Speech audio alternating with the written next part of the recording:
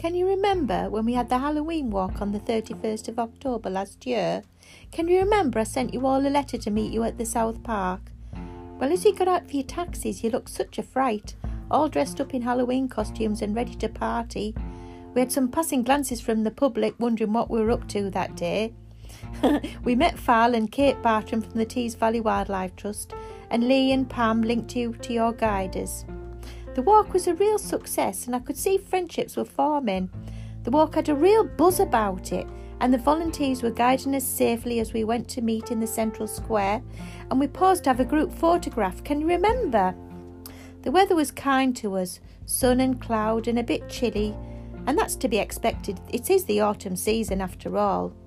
We had a nature education that day, and we learned all about the trees and the flora and the fauna and the birds on the lake, which we fed with the duck food. The volunteers' knowledge about the history of the park was phenomenal.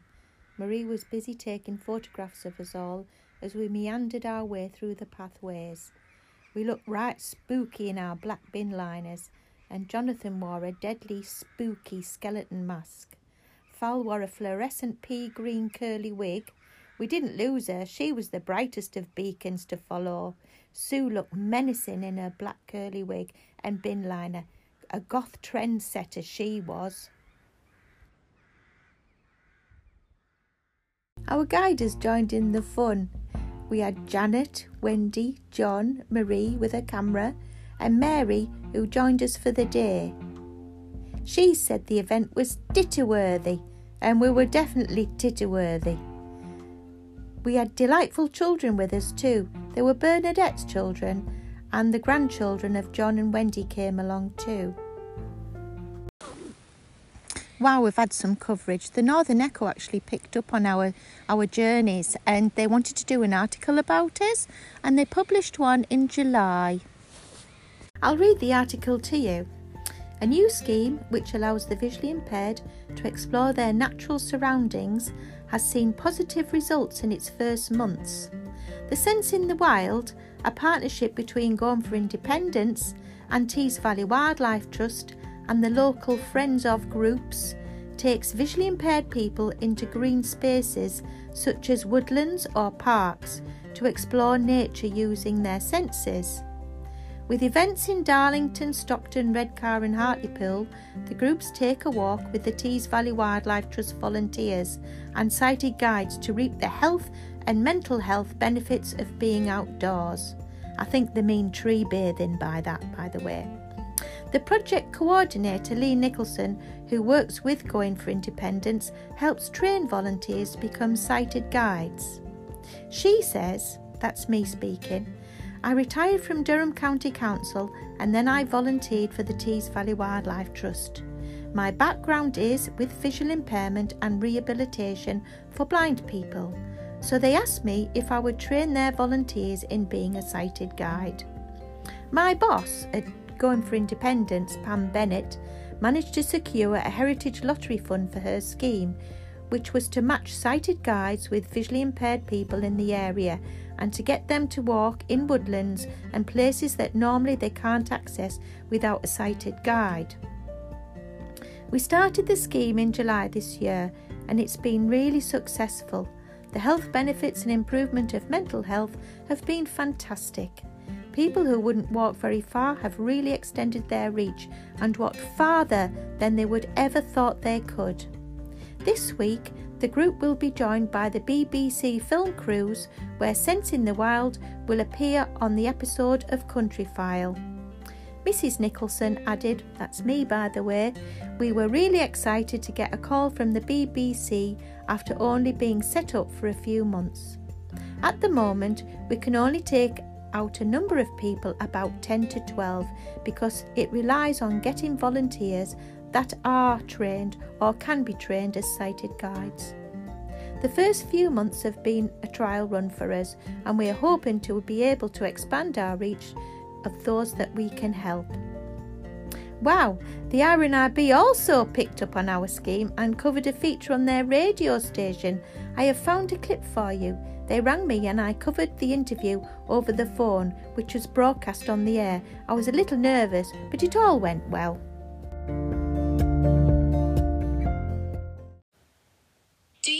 enjoy the sounds of nature? If you do, you might just fall in love with a new podcast series called Sensing the Wild.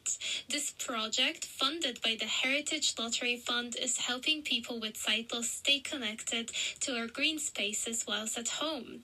And I'm joined now by Lee Nicholson, project coordinator of Sensing the Wild podcast, to find out what makes it so special. Thank you for joining me today, Lee. Thank you for ringing me. So bringing the nature indoors, it's such a lovely idea. Yes, it is. We do a monthly podcast now for people with sight loss that are unfortunately still at home due to this horrible COVID situation. And we decided that to do a podcast was in response to the enjoyment people got from these walks that we were having during the different seasons, spring, summer, autumn, winter. And we had representatives from the Tees Valley Wildlife Trust as well, who were giving workshop talks. So we thought, well, we'll continue the walks in an auditory way, and we'll just connect people with nature again in their own homes. And is it difficult to produce this during lockdown?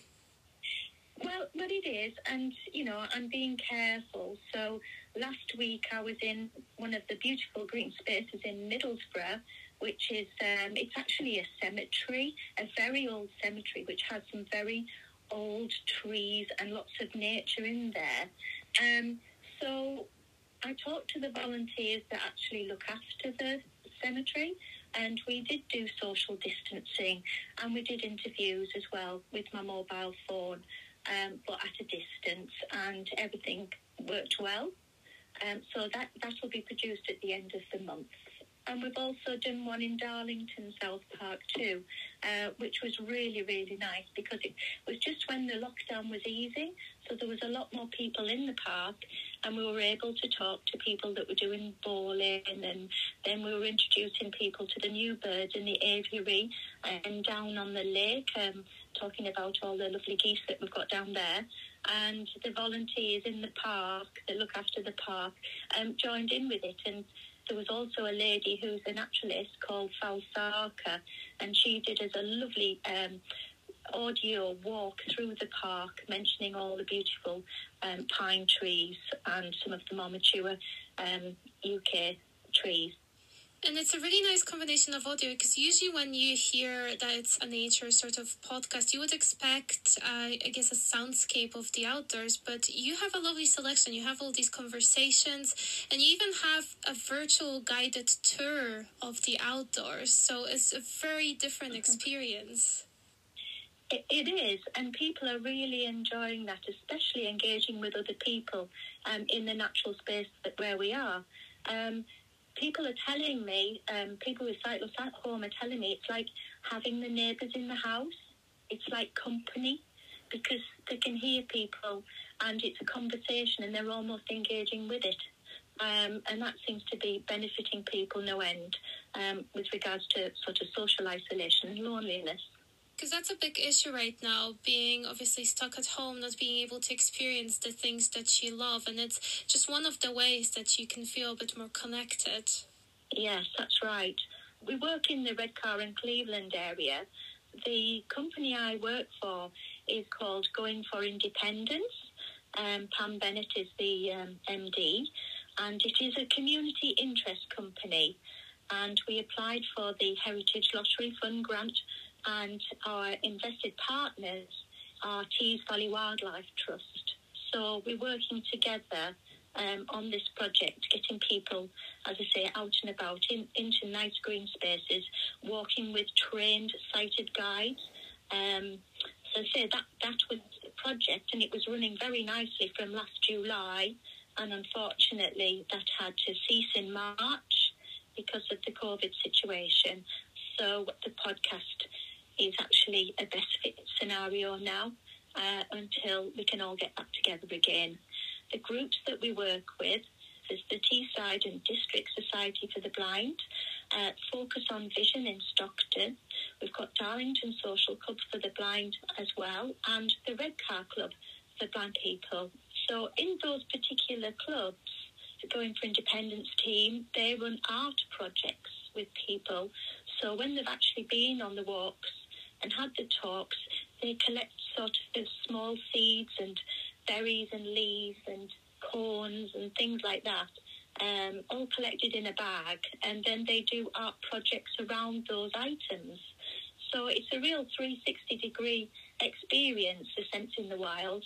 It's such a lovely initiative, and obviously, as you mentioned, with the lockdown and with current restrictions, having the podcast there is amazing. So how can we listen to the podcast? Well, it's on all major platforms now. I do the podcast through Anchor, but you can get it on Google Podcasts, in Tuned In, on Spotify as well. So those are the four major ones. And then there's other people that's joining the bandwagon now as well. And if I struggle with access to podcasts or internet, are there other ways for me to listen to it? Yes, we're currently trying to get some funding to get USB sticks and also CDs, so we can record the podcast in another format for people that don't have access to the IT and Wi-Fi. But most of the Daisy Play radios have a connection for a USB. Hopefully, we'll be able to get that out to people very soon. And if I wanted to find more information about the project, is there a way for me to contact you? Yes, there is. You can go to our website, which is called Going for Independence, and you'll be able to contact Pam Bennett there, who is the Managing Director. Lee Nicholson, Project Coordinator of Sensing the Wild podcast, thank you for sharing the magic of the outdoors with RNIB Connect Radio. Thank you very much for having me today. Yeah, we've seen some action, haven't we? Anyway, we've got some good publicity for our project, and hopefully we'll be able to extend it next year. We're hoping to have a walk in April. Just let's hope this COVID situation is going to disappear, and then we can plan for that now. Anyway, at the end of this, we decided to do like a bit of an evaluation with the sighted guides. So here's their opinion. Right, so it's the Friends of the South Park now. They're going to give their opinions of the day, okay? So I suppose if we come to John and then Wendy and Fal, if you could make a comment about how you found it. We found it very helpful to take people around. It's a pleasure to show South Park, which we're very proud of, and we enjoy it ourselves, and it's a pleasure to share it with other people. Mm-hmm. And Fal, could you make a comment? I think I would like to say that I have learned a lot from the lady I was guiding, and I have, suddenly I realized how much we could, let them have the knowledge of the trees and the plants and everything. Yeah, thank you. Right, Wendy. Mm-hmm. I was a bit daunted and I wondered what it would be like, but I've really enjoyed it, especially Maureen. Oh, we had a good talk, and I hope I get you next time. Mm-hmm. Yeah, no, that can be a team. That can be organised. Yeah, great. Right, okay. Hope. Did you enjoy it, taking the photographs? It? Yeah, you enjoyed taking the photographs, didn't you? Yeah. Yeah? Did you enjoy it with the leaves? Yeah. Did you have a laugh? Yeah. Well, that's the main thing. Mary? Oh, yeah. Hello. This is my first occasion. I've really benefited from it because I used to have visual disability myself and can sort of see both sides. I've made a new acquaintance. I've met old friends. I've met new people. Delightful people, all with different perspectives on this occasion. And another group that I go to, we've invented a word that means you've had a good laugh, and it's titterworthy. This occasion was titterworthy. Fantastic. Thank you, Mary. Right, Jan? Yes, I agree with that as well.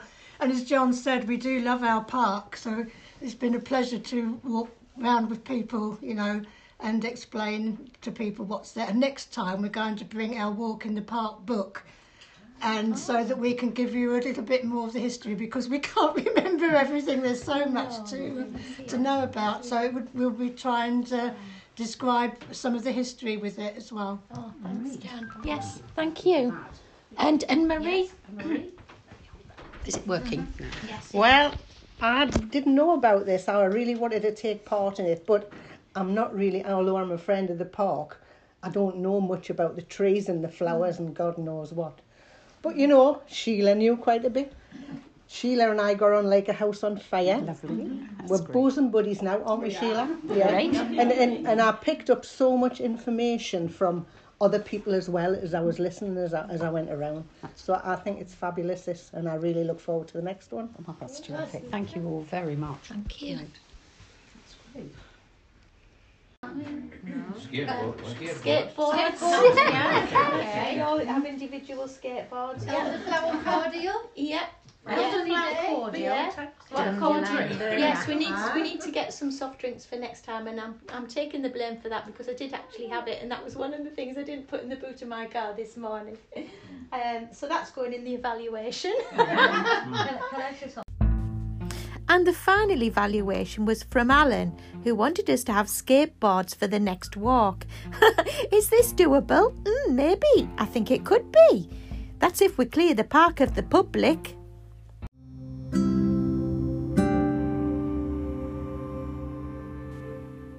The finale to this CD is about some news. I just want to give you some news that we may be able to have another walk in April next year in 2021.